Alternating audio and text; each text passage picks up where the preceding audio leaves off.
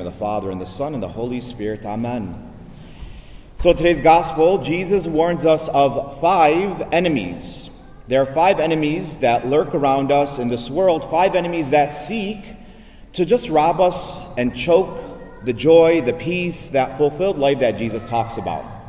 You know, we could throw that word out around, joy and peace and a fulfilled life. Jesus is either a liar that he really does not want, he just says that. Either Jesus is a liar that he doesn't want joy and peace and a fulfilled life, or he wants it. I mean, he preaches about it, he talks about it. But some of us are not experiencing that peace, myself included at times, that joy, that fulfilled life.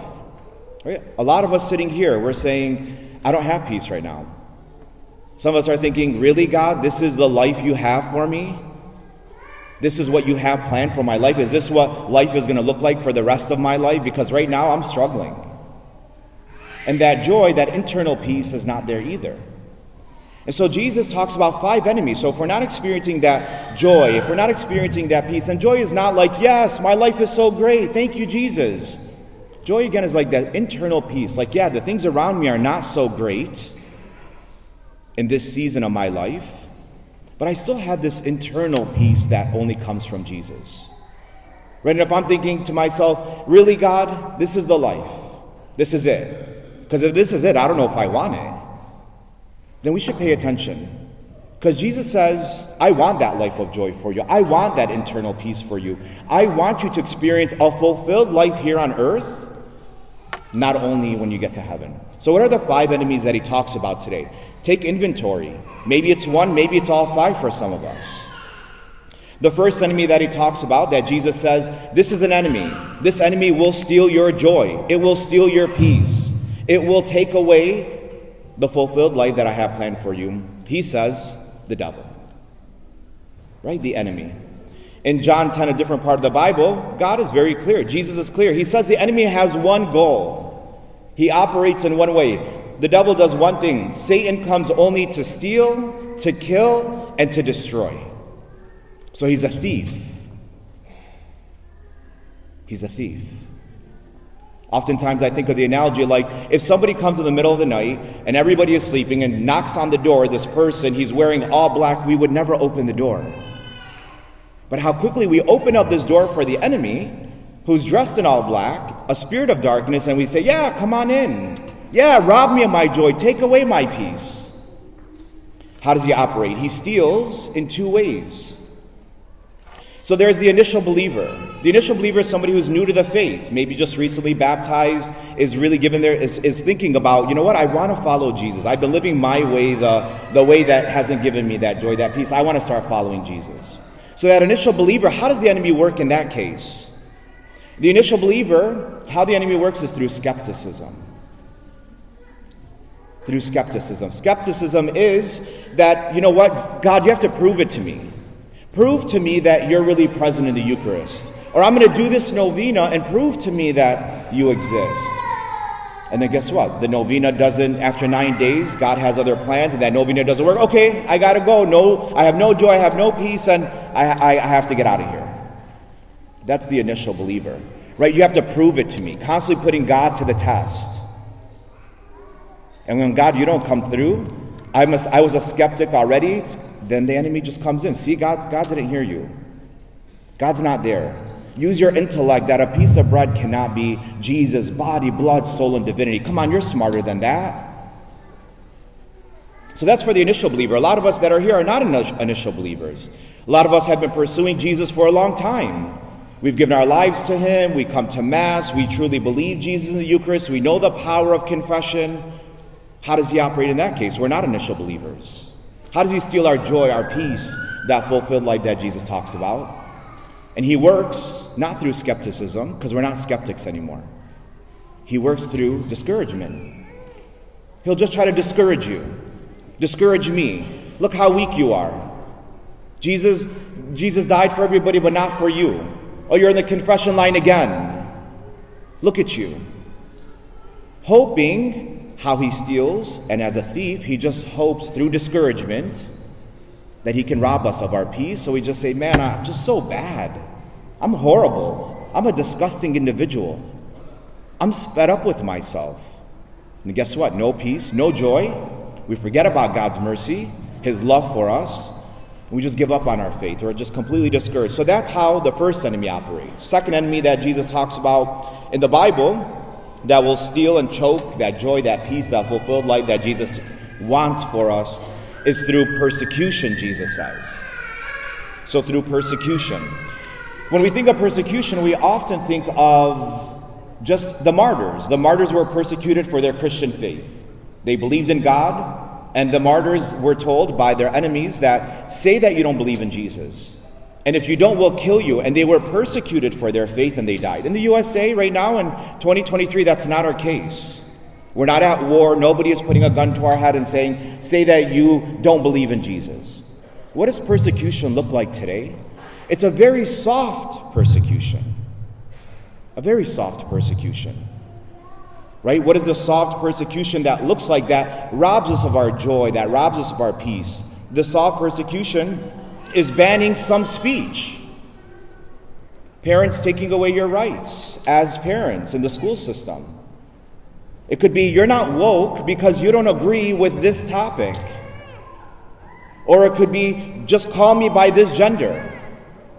So this persecution that's constantly, there is a war that's coming at us. It's not a physical war, give up your faith, say that you don't believe in Jesus. But in reality, if you think about it, by just lacking courage, there's a persecution there. By lacking courage, we are kind of not saying, by lacking courage and not saying what's on our hearts and our minds, it's a persecution. And we are, in a way, saying, I don't really believe in Jesus. I work with people and I go to school with people and the professor says this and, constantly, we're just constantly bombarded with things that people are saying. And when we lack courage, we lose our peace. We lose that fulfilled life. We lose that joy because we're not operating from the grace of the Holy Spirit that has been given to us at baptism. Courage is not something we're born with. As humans, we are not courageous. But if we have the Holy Spirit, we have God who's operating through us, who says to the coworker who comes to you and says, I'm living, we know that she's in an immoral relationship. She's completely depressed. And she's just coming to us for relationship advice. And I know in my heart what she's living is not moral. And she will never experience peace and joy. And I just sit there and I listen to her and tell her, continue that relationship because I don't want to talk about Jesus. I don't want to tell her what I believe in, that she's in this relationship maybe with somebody of the same gender. And I know in my heart, this just doesn't, it's not sitting right with me. What does it look like? I could just say, you know what? Maybe Jesus has other plans for you. I'm not trying to push my religion down your throat. But maybe Jesus has other plans for you. Have you ever opened up your heart to Jesus? I do, and I go to Mass on Sunday. I find that very peaceful. I find that very loving. Have you ever tried that? Do you want to pray sometime together? There's a different approach rather than you're wrong and you're committing a sin and how dare you and you're never going to find peace. What about our peace when we just sit there and we don't say anything? We just let people around us live an immoral life. I don't want to, it's better for me to be quiet. That's a soft persecution. But brothers and sisters, we always leave a certain situation saying, man, I wish I would have said something. God's not mad at us when we don't say something. But there is that courage from that internal courage which God says, you know what, I want you to be at peace. I want you to have joy. I want you to operate from the Holy Spirit. So that way you don't lose your joy, your peace, and that fulfilled life that Jesus talks about. So that's the second enemy, is persecution, that soft persecution that we're dealing with. Besides the double persecution, Jesus also says there's a third enemy, which is tribulation. Tribulation is like a testing or a trial. The testing and trials in our lives make us lose that joy, that peace, that fulfilled life that Jesus promises. Right, that testing, that trial. And so Jesus says this type of seed, right, the tribulation, it was taken up because they hear the word of God, they receive it with joy and peace and fulfilled life, but then it just gets choked. So what tribulations are we talking about? Tribulations that we're talking about is basically when God has something planned for my life, He tells me by his law what I should and should not be doing. And we just say, well, God, I want to do this. So there's a tension, right? Tribulation, a testing, a trial. There's a tension between, God, what do you want for me and how you're calling me to live my life versus how I want to live my life. Sometimes we see God's commandments as this oppressive, very annoying thing to do. But God's like, look, I want you to experience joy. I want peace for your life. I want you to live that fulfilled life. But you got to get rid of this thing in your life. This is a sin. And we say, no, Jesus. All the other commandments, all 9 of them, I can handle. But this one, I'm sorry. There's a tension, there's a trial. And so when we continuously feel that tension, that trial, that tribulation that Jesus talks about, when there is this going back and forth between what God wants and what I want, and we fight him on it, we lose our joy. We lose our peace, and we don't live that fulfilled life that Jesus talks about in today's scripture verses. Believe it or not, for most Catholics, this falls under the 6th commandment. Do not commit adultery. Most Catholics say, Jesus, all other 9, God, all other 9, Holy Spirit, all other 9 commandments I'm good with. This 6th commandment about not committing adultery, which is from the waist down, and it has to do with sexual ethics. That one, Jesus, no, I'm good. I'm actually have more peace by, doing it my way. I have more joy. That's slavery, brothers and sisters. We don't experience peace. We don't experience joy. Right? God is very clear that every act should be done in marriage, should lead to life. It's not what I want to do with my fiance and this act before marriage or what happens in my bedroom as a married couple. No, Jesus, we're going to do it our way. Just please stay out of our bedroom. I don't want to focus on the sin. I want to focus on we have no peace when we do that. We have no joy. We don't live that fulfilled life. So the devil, persecution, that soft persecution, tribulations, 4 and 5, Jesus just puts them together. The 4th and 5th enemy, Jesus puts them together. And he says that these 2 also will steal, rob us of our joy, our peace, that fulfilled life that Jesus talks about. He says it's worldly anxiety and the lure of riches.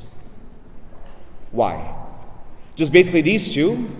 There's just no room for you, Jesus. So since there is no room for you in my life, then guess what? I experience no joy, no peace, and I don't feel like this life is fulfilled. If I'm constantly filled with worldly anxieties, I'm constantly worried about this thing that may or may not happen after I leave Mass today. Come on, Father, wrap it up. We got to finish up. I got to do this. I got to do that. That's a worldly anxiety. Or it could be 5 years from now. It could be me waiting for some test results. There's this constant worldly anxiety. So I'm constantly thinking, I'm anxious of this fear of what's going or not going to happen in the future. There's just no room for you, Jesus, in my life. There's no room because I'm up to here with my level of worry. So no joy, no peace, no fulfilled life. So besides anxiety, he also says money. The lure of riches. If I'm constantly tempted for more money, then I just don't have room for you, Jesus, in my life. No peace, no joy. Come on, God, why didn't this business deal go through? Come on, Jesus, why didn't this go through? Come on, Jesus, come on, why? And he's like, I need you right now. I don't need your business. I don't need your building plans. I need you.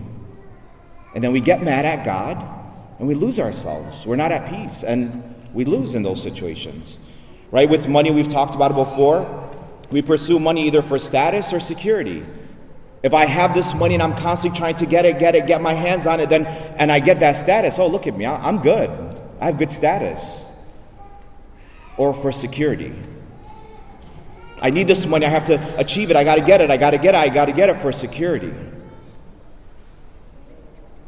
And God wants to tell us who we are and who we rely on to get our attention. So brothers and sisters, these are the 5 enemies. Some of us fall in all categories, some in one. All 5 of these enemies are saying one thing. right? When we fall into these. Basically what it's saying is, I don't want to change. So we're thinking, okay, Father, thank you for the 5 enemies. Thanks for breaking down the parable.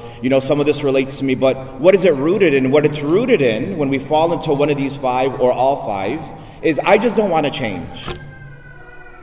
Basically, I don't want to change, right? I don't want to change from being that initial believer who doesn't want to be a skeptic anymore. I don't want to change. I don't want to give you permission to help me with my skepticism or the discouragement, right? If I'm falling into discouragement from the devil, I just don't want to change. I just want to remain in this pity party that I'm having. I just want to remain in discouragement, right? When it comes to persecution at work, I just don't want to change. I don't want to say anything to anybody at work. I just want to, stay in my lane and just kind of be quiet. I don't want to change. Nothing. When it comes to tribulation, maybe changing my ways, cleaning up my act, giving Jesus permission to see things how he sees them. I just don't want to do your will in this area. When it comes to the worldly anxieties, I just don't want to change. I don't want to surrender. I don't want to trust in you. I need to trust in myself. I can't trust you. Or the lure of riches. I don't want to change. This is how it's going to be. I need to pursue this. These are my goals. I need to do what I need to do.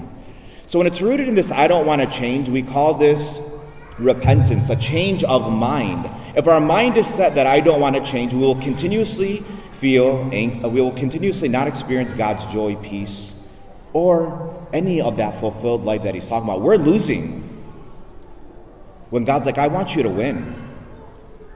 So Jesus says in today's gospel, right? He says, so what's the answer? He says, gross is the heart of this people. They will hardly hear with their ears. They've closed their eyes, lest they see with their eyes and hear with their ears and understand with their hearts and be converted, I will heal them. Basically, when we're saying, I don't want to change, we're closing our eyes. Jesus is like, look, you're at Mass today. You're hearing. You're listening. What does he mean? Some people are not looking. They have their eyes closed. They have their ears plugged. You're hearing everything that I'm saying. I'm hearing everything that I'm saying. But when we're saying, I don't want to change, I'm closing my eyes. I'm plugging my ears. And I won't experience what Jesus is saying. That joy, that peace. He ends with, I want to heal. I want that joy. I want that peace. I want you to experience that fulfilled life. We can't close our eyes. We need to stop plugging our ears. We need to listen to the word of God and see what it is that he's saying. We need to give him permission. Right? There's a certain surrender. This is the practical. What do I do? Jesus, I give you permission to change my mind. I'm content with 3 children, but I'm open to practicing natural family planning and open to what it is that you want, God, versus what I want when it comes to a tribulation, to the 6th commandment. We need to be open to not be anxious. God, give me the graces to do it because I'm a naturally anxious overthinker. I want to change should be our response. I can't do it by myself. I give you permission, Lord Jesus, to let me see, to let me hear, because you're God and I'm not. So brothers and sisters, as we sit here for just a minute, just ask ourselves, am I living this life for me? Because clearly it's not working. Or am I open to Jesus, the Lord of Lords, the King of Kings, to open up my heart, my mind, to give me that life which he promised, which is a life of fulfillment, a life of joy, and a life of peace. Amen? Amen.